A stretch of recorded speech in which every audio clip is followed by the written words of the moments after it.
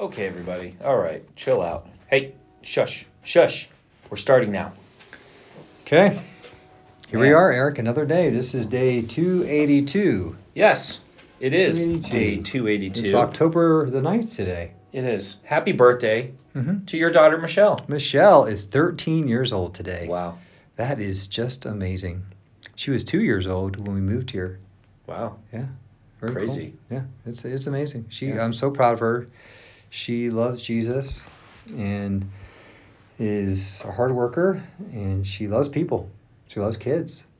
Yes, she does. So she's a wonderful. So if you see her today, say happy birthday. Scream it. Because it's a Sunday. It is a Sunday. But you might not see her at church. What? Because I'm running a marathon. Probably. Oh, yeah, Chip's running a marathon. Right now. Yeah, maybe right now. It could if be. you're listening at so the right time. pray for me right now. Yeah, stop and pray for Chip. Michelle's Pause the show. Okay, you're back. Yeah. Michelle's probably cheering for me, and then we're going to go celebrate her birthday afterwards. I cannot We're going believe. to go out to eat. I can't believe she doesn't have to come to church. Because you're running a She would probably marathon. want to. 'Cause you're she running would a probably want to marathon. be at church. And we hardly ever miss church. I know you don't miss church. We're probably- just saying. yeah. But- You're doing the hard work. I get Shannon being there to carry you to the car. Yeah.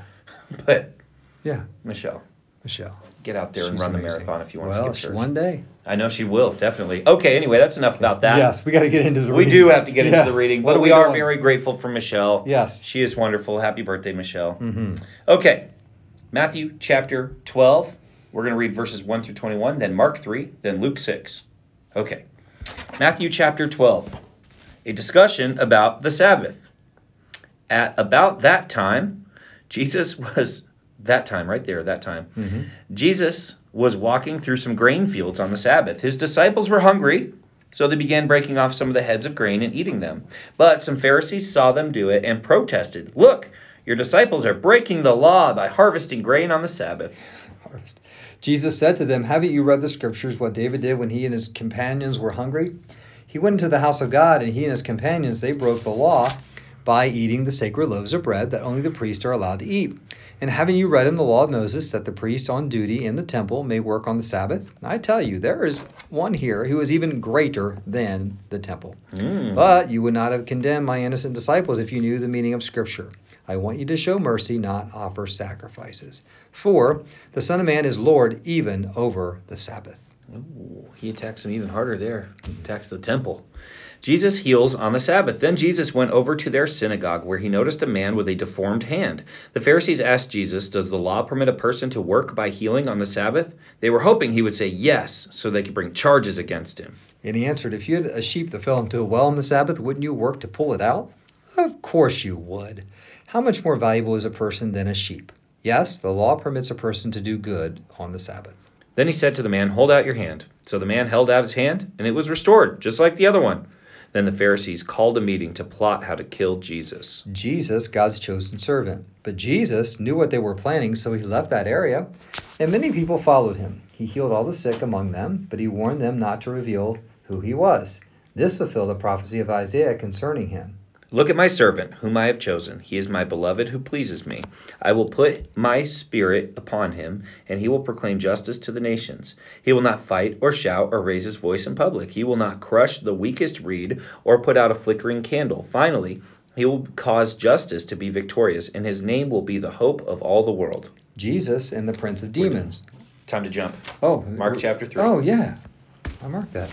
Man, I'm just going. Yeah. Mark chapter You were in the groove, man. 3. Mark chapter 3 is Jesus heals on the Sabbath.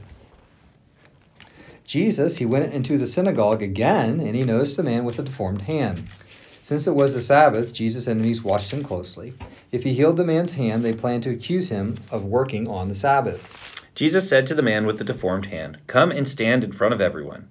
Then he turned to his critics and asked, "Does the law permit good deeds on the Sabbath, or is it a day for doing evil? Is this a day to save life or destroy it?" But they wouldn't answer him. He looked around at them angrily and was deeply saddened by their hard hearts. Then he said to the man, "Hold out your hand." So the man held out his hand, and it was restored. At once the Pharisees, they went away and they met with supporters of Herod to plot how to kill Jesus. Crowds followed Jesus. Jesus went out to the lake with his disciples, and a large crowd followed him. They came from all over Galilee, Judea, Jerusalem, Idumea, and from east of the Jordan River, and even from as far north as Tyre and Sidon. The news about his miracles had spread far and wide, and vast numbers of people came to see him. Jesus instructed his disciples to have a boat ready so the crowd would not crush him. He had healed many people that day, so all the sick people eagerly pushed forward to touch him. And whenever those possessed by evil spirits caught sight of him, the spirits would throw them to the ground in front of him, shrieking, "You are the Son of God." But Jesus sternly commanded the spirits not to reveal who he was. Loved your demon voice there. Oh, That yeah. was really good. Thank you. Jesus chooses the 12 apostles. Afterward, Jesus went up on a mountain and called out the ones he wanted to go with him. And he said to them, and they came to him, and he appointed 12 of them and called them his apostles.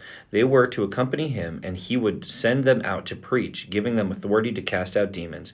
These are the 12 he chose: Simon, whom he named Peter, James and John, sons of Zebedee, but Jesus nicknamed them sons of thunder, Andrew, Philip, Bartholomew, Matthew, Thomas, James, son of Alphaeus, Thaddeus, Simon the Zealot, Judas Iscariot, who later betrayed him. Jesus and the Prince of Demons. One time, Jesus entered a house, and the crowds began to gather again. Soon he and his disciples couldn't even find time to eat. When his family heard what was happening, they tried to take him away.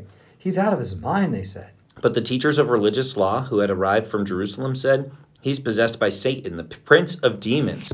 That's where he gets the power to cast out demons." But Jesus called them over and responded with an illustration. "How can Satan cast out Satan?" he asked. "A kingdom divided by civil war will collapse. Similarly, a family splintered by feuding will fall apart. And if Satan is divided and fights against himself, how can he stand? He would never survive. Let me illustrate this further. Who is powerful enough to enter the house of a strong man and plunder his goods? Only someone even stronger. Someone who could tie him up and then plunder his house. I tell you the truth, all sin and blasphemy can be forgiven, but anyone who blasphemes the Holy Spirit will never be forgiven. This is a sin with eternal consequences." He told them this because they were saying he's possessed by an evil spirit. The true family of Jesus. Then Jesus' mother and brothers came to see him. They stood outside and sent word for him to come out and talk with them. There was a crowd sitting around Jesus, and someone said, "Your mother and your brothers are outside asking for you." Jesus replied, "Who is my mother? Who are my brothers?" He looked at those around him and said, "Look, these are my mother and brothers. Anyone who does God's will is my brother and sister and mother." Okay. And Luke. Luke 6, right? Yep, Luke 6. A discussion about the Sabbath. One Sabbath day, as Jesus was walking through some grain fields, his disciples broke off heads of grain, rubbed off the husk in their hands, and ate the grain. But some Pharisees said, "Why are you breaking the law by harvesting grain on the Sabbath?" Jesus replied, Haven't you read in the scriptures what David did when he and his companions were hungry? He went into the house of God and broke the law by eating the sacred loaves of bread that only the priests can eat. He also gave some to his companions. And Jesus added, "The Son of Man is Lord, even over the Sabbath." Jesus heals on the Sabbath. On another Sabbath day, a man with a deformed right hand was in the synagogue while Jesus was teaching. The teachers of religious law and the Pharisees watched Jesus closely. If he healed the man's hand, they planned to accuse him of working on the Sabbath. But Jesus knew their thoughts. He said to the man with the deformed hand, "Come and stand in front of everyone." So the man came forward. Then Jesus said to his critics, "I have a question for you. Does the law permit good deeds on the Sabbath, or is it a day for doing evil? Is it a day to save life or destroy it?" Well, he looked around at them one by one and said to the man, "Hold out your hand." So the man held out his hand, and it was restored. At this, the enemies of Jesus were wild with rage and began to discuss then what to do with him. Jesus chooses the 12 apostles. One day, soon afterward, Jesus went up on a mountain to pray, and he prayed to God all night. At daybreak, he called together all of his disciples and chose 12 of them to be apostles. Here are their names: Simon, whom he named Peter; Andrew, Peter's brother; James, John, Philip, Bartholomew; Matthew, Thomas; James, son of Alphaeus; Simon, who was called the Zealot; Judas, son of James; Judas Iscariot, who later betrayed him. Crowds followed Jesus. When they came down from the mountain, the disciples stood with Jesus on a large level area, surrounded by many of his followers and by the crowds. There were people from all over Judea, from Jerusalem, as far north as the seacoast of Tyre and Sidon. They had come to hear him and to be healed of their diseases, and those troubled by evil spirits were healed. Everyone tried to touch him because healing power went out from him, and he healed everyone. The Beatitudes. Then Jesus turned to his disciples and said, God blesses you who are poor, for the kingdom of God is yours. God blesses you who are hungry now, for you will be satisfied. God blesses you who weep now, for in due time you will laugh. What blessings await you when people hate you and exclude you and mock you and curse you as evil because you follow the Son of Man? When that happens, be happy. Yes, leap for joy, for a great reward awaits you in heaven. And remember, their ancestors treated the ancient prophets the same way. Sorrows foretold. What sorrow awaits you who are rich, for you have your only happiness now. What sorrow awaits you who are fat and prosperous now, for a time of awful hunger awaits you. What sorrow awaits you who laugh now, for your laughing will turn to mourning and sorrow. What sorrow awaits you who are praised by the crowds, for their ancestors also praised false prophets. Love for enemies. But to you who are willing to listen, I say, love your enemies. Do good to those who hate you. Bless those who curse you. Pray for those who hurt you. If someone slaps you on the cheek, offer the other cheek also. If someone demands your coat, offer your shirt also. Give to anyone who asks, and when things are taken away from you, don't try to get them back. Do to others as you would like them to do unto you. If you love only those who love you, why should you get credit for that? Even sinners love those who love them. If you only do good to those who do good to you, why should you get credit? Even sinners do that much. And if you lend money only to those who can repay you, why should you get credit? Even sinners will lend to other sinners for a full return. Love your enemies. Do good to them, lend to them without expecting to be repaid. Then your reward from heaven will be very great, and you'll be truly acting as children of the Most High. For he is kind to those who are thankful and wicked. You must be compassionate just as your Father is compassionate. Do not judge others. Do not judge others, and you will not be judged. Do not condemn others, or it will all come back against you. Forgive others, and you will be forgiven. Give, and you will receive. Your gift will return to you in full, pressed down, shaken together to make room for more, running over and poured into your lap. The amount you give will determine the amount you get back. Then Jesus gave the following illustration. Can one blind person lead another? Won't they both fall in a ditch? Students are not greater than their teacher, but the student who is fully trained will become like the teacher. And why worry about a speck in your friend's eye when you have a log in your own? How can you think of saying, friend, let me help you get rid of that speck in your eye, when you can't see past the log in your own eye? Hypocrite! First get rid of the log in your own eye, then you will see well enough to deal with the speck in your friend's eye. The tree and its fruit. A good tree can't produce bad fruit, and a bad tree can't produce good fruit. A tree is identified by its fruit. Figs! They're never gathered from thorn bushes, and grapes not picked from bramble bushes. A good person produces good things from the treasury of a good heart. An evil person produces evil things from the treasury of an evil heart. What you say flows from what is in your heart. Building on a solid foundation. So why do you keep calling me Lord, Lord, when you don't do what I say? I will show you what it's like when someone comes to me, listens to my teaching, and then follows it. It is like a person building a house who digs deep and lays the foundation on solid rock. When the floodwaters rise and break against the house, it stands firm because it is well built. But anyone who hears and doesn't obey is like a person who builds a house right on the ground without a foundation. When the floods sweep down against the house, it will collapse into a heap of ruins. All right. Hey. Pretty good. Yeah. A lot of a lot of my favorite stories and sayings, and Yeah. a lot of so whats. A lot of so whats. Well, I mean, it is the Sermon on the Mount. Yeah. There's going to be some so whats in there. A lot of so whats. Yeah. Yeah, a lot of application, definitely. Yeah. And so that's what we're going to answer today. One of the questions is, so what do we do with what we just read? So maybe the Holy Spirit will speak to you something different than what I'm going to share with you, but I just share what impacts me through this reading today. A couple quick ones, the love your enemies saying, Yeah. I just think that is so pertinent today for Oh, us. man, right? And definitely for me, but for our culture and for Christians. Yeah. I'm seeing a lot of Christians get very hateful and hurtful towards those who don't agree with them, Right. or don't support them, or trying to take away their religious freedom. I mean, they're sinners. We're in a sinful world. The God of this age is behind all that. I mean, we're to expect some of that. Yeah, little g, God, for Little people g. who don't know. Yeah, Yep, thank yep. you. And so yeah, and so what I see a lot of Christians do, just they're trying to win and over people and not win the person, and Win over people instead of winning people over. there you go. I love that. Wow. That's so good. Yeah, we'll do that one. And so Jesus won people over. Yeah. Because he cared about them. Yep. He loved them. Jesus wasn't trying to win. I mean, he won and he wins, but not at first. Right. He was crucified. Yeah. Everybody else, all the religious people thought they won. Yep. And no, I mean, he went through a lot. And so sometimes we're going to have to go through a lot, but even through that, we love our enemies. And then I'm going to just kind of segue out of that because I think you already know that. And you might know this too, but this is something I want you to think about. Jesus said, what you say flows from what's in your heart. Mm-hmm. Okay. We know, well, you should know, a lot of us know, we've talked about it, that God looks to our heart. He wants our heart, not the organ. It's the disposition of, it's Right. the central of who we are. It's who you are, yeah. He wants our heart, all of our heart, to love him with all of our heart. He wants all of it. And so the question is, how do I know I've given him my heart? Well, a part of that is paying attention to what you say. Mm-hmm.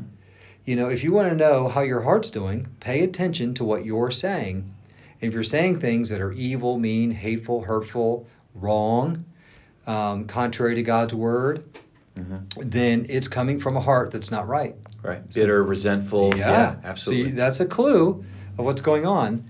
And you can also tell how someone else is doing with their heart. That's true. So you can pray. Mm-hmm. If someone says hurtful, hateful things, bitterness is whatever it's going on in their life and it's coming out of what they're saying, that they need prayer. Mm-hmm. We need to pray that, that they would give their heart to God and deal with that. So Yeah. pay attention to what you say first, because that's the whole log. Right. And the right. spec. That's right. And pay Goes attention back to what that. you say, deal with you, and get right with God. So I love that. There you go. Can I don't want to undermine what you just said by distracting, but can I add to the enemy one just real quick? Yeah. Yeah. So I think one thing that really stands out to me about what you said is that we need it right now, right? Like it's very pertinent to our world, you said. And one reason is because anyone who disagrees with us is our enemy. You know what I mean? Like we throw around the label of enemy on everybody, right? Like not just unbelievers, right? It's not just like, oh, well, you hate God, you're my enemy. Like that wouldn't be right either. But it's like Christians who disagree with us, you're my enemy. Like you're this, you're my enemy. You're not exactly like me, you're my enemy. It's the craziest thing that everybody who has a separate opinion from you is now suddenly the enemy.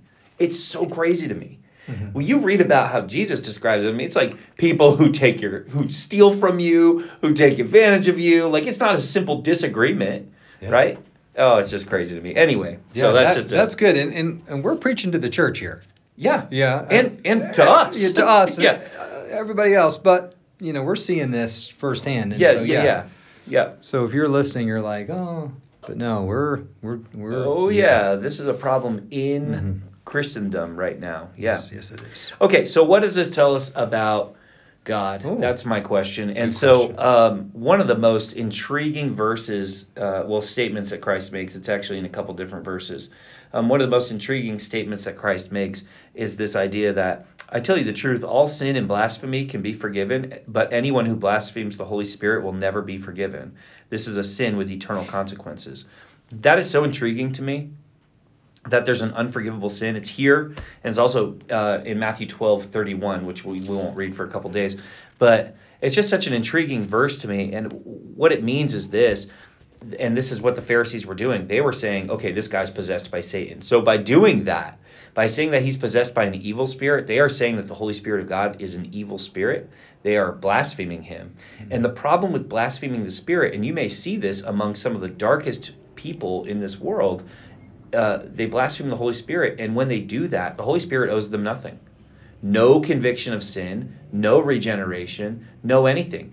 We plant seeds, we water those seeds, and the Holy Spirit gives the growth. That's talking about the gospel.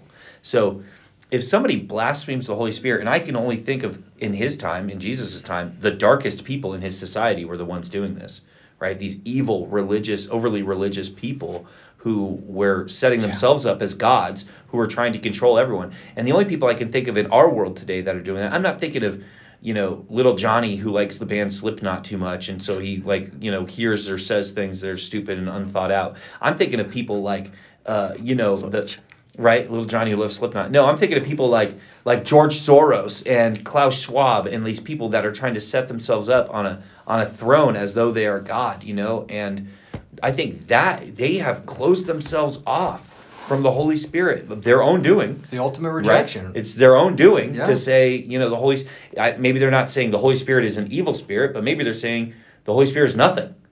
That's still blasphemy of the Holy Spirit. So it's just such a dangerous thing.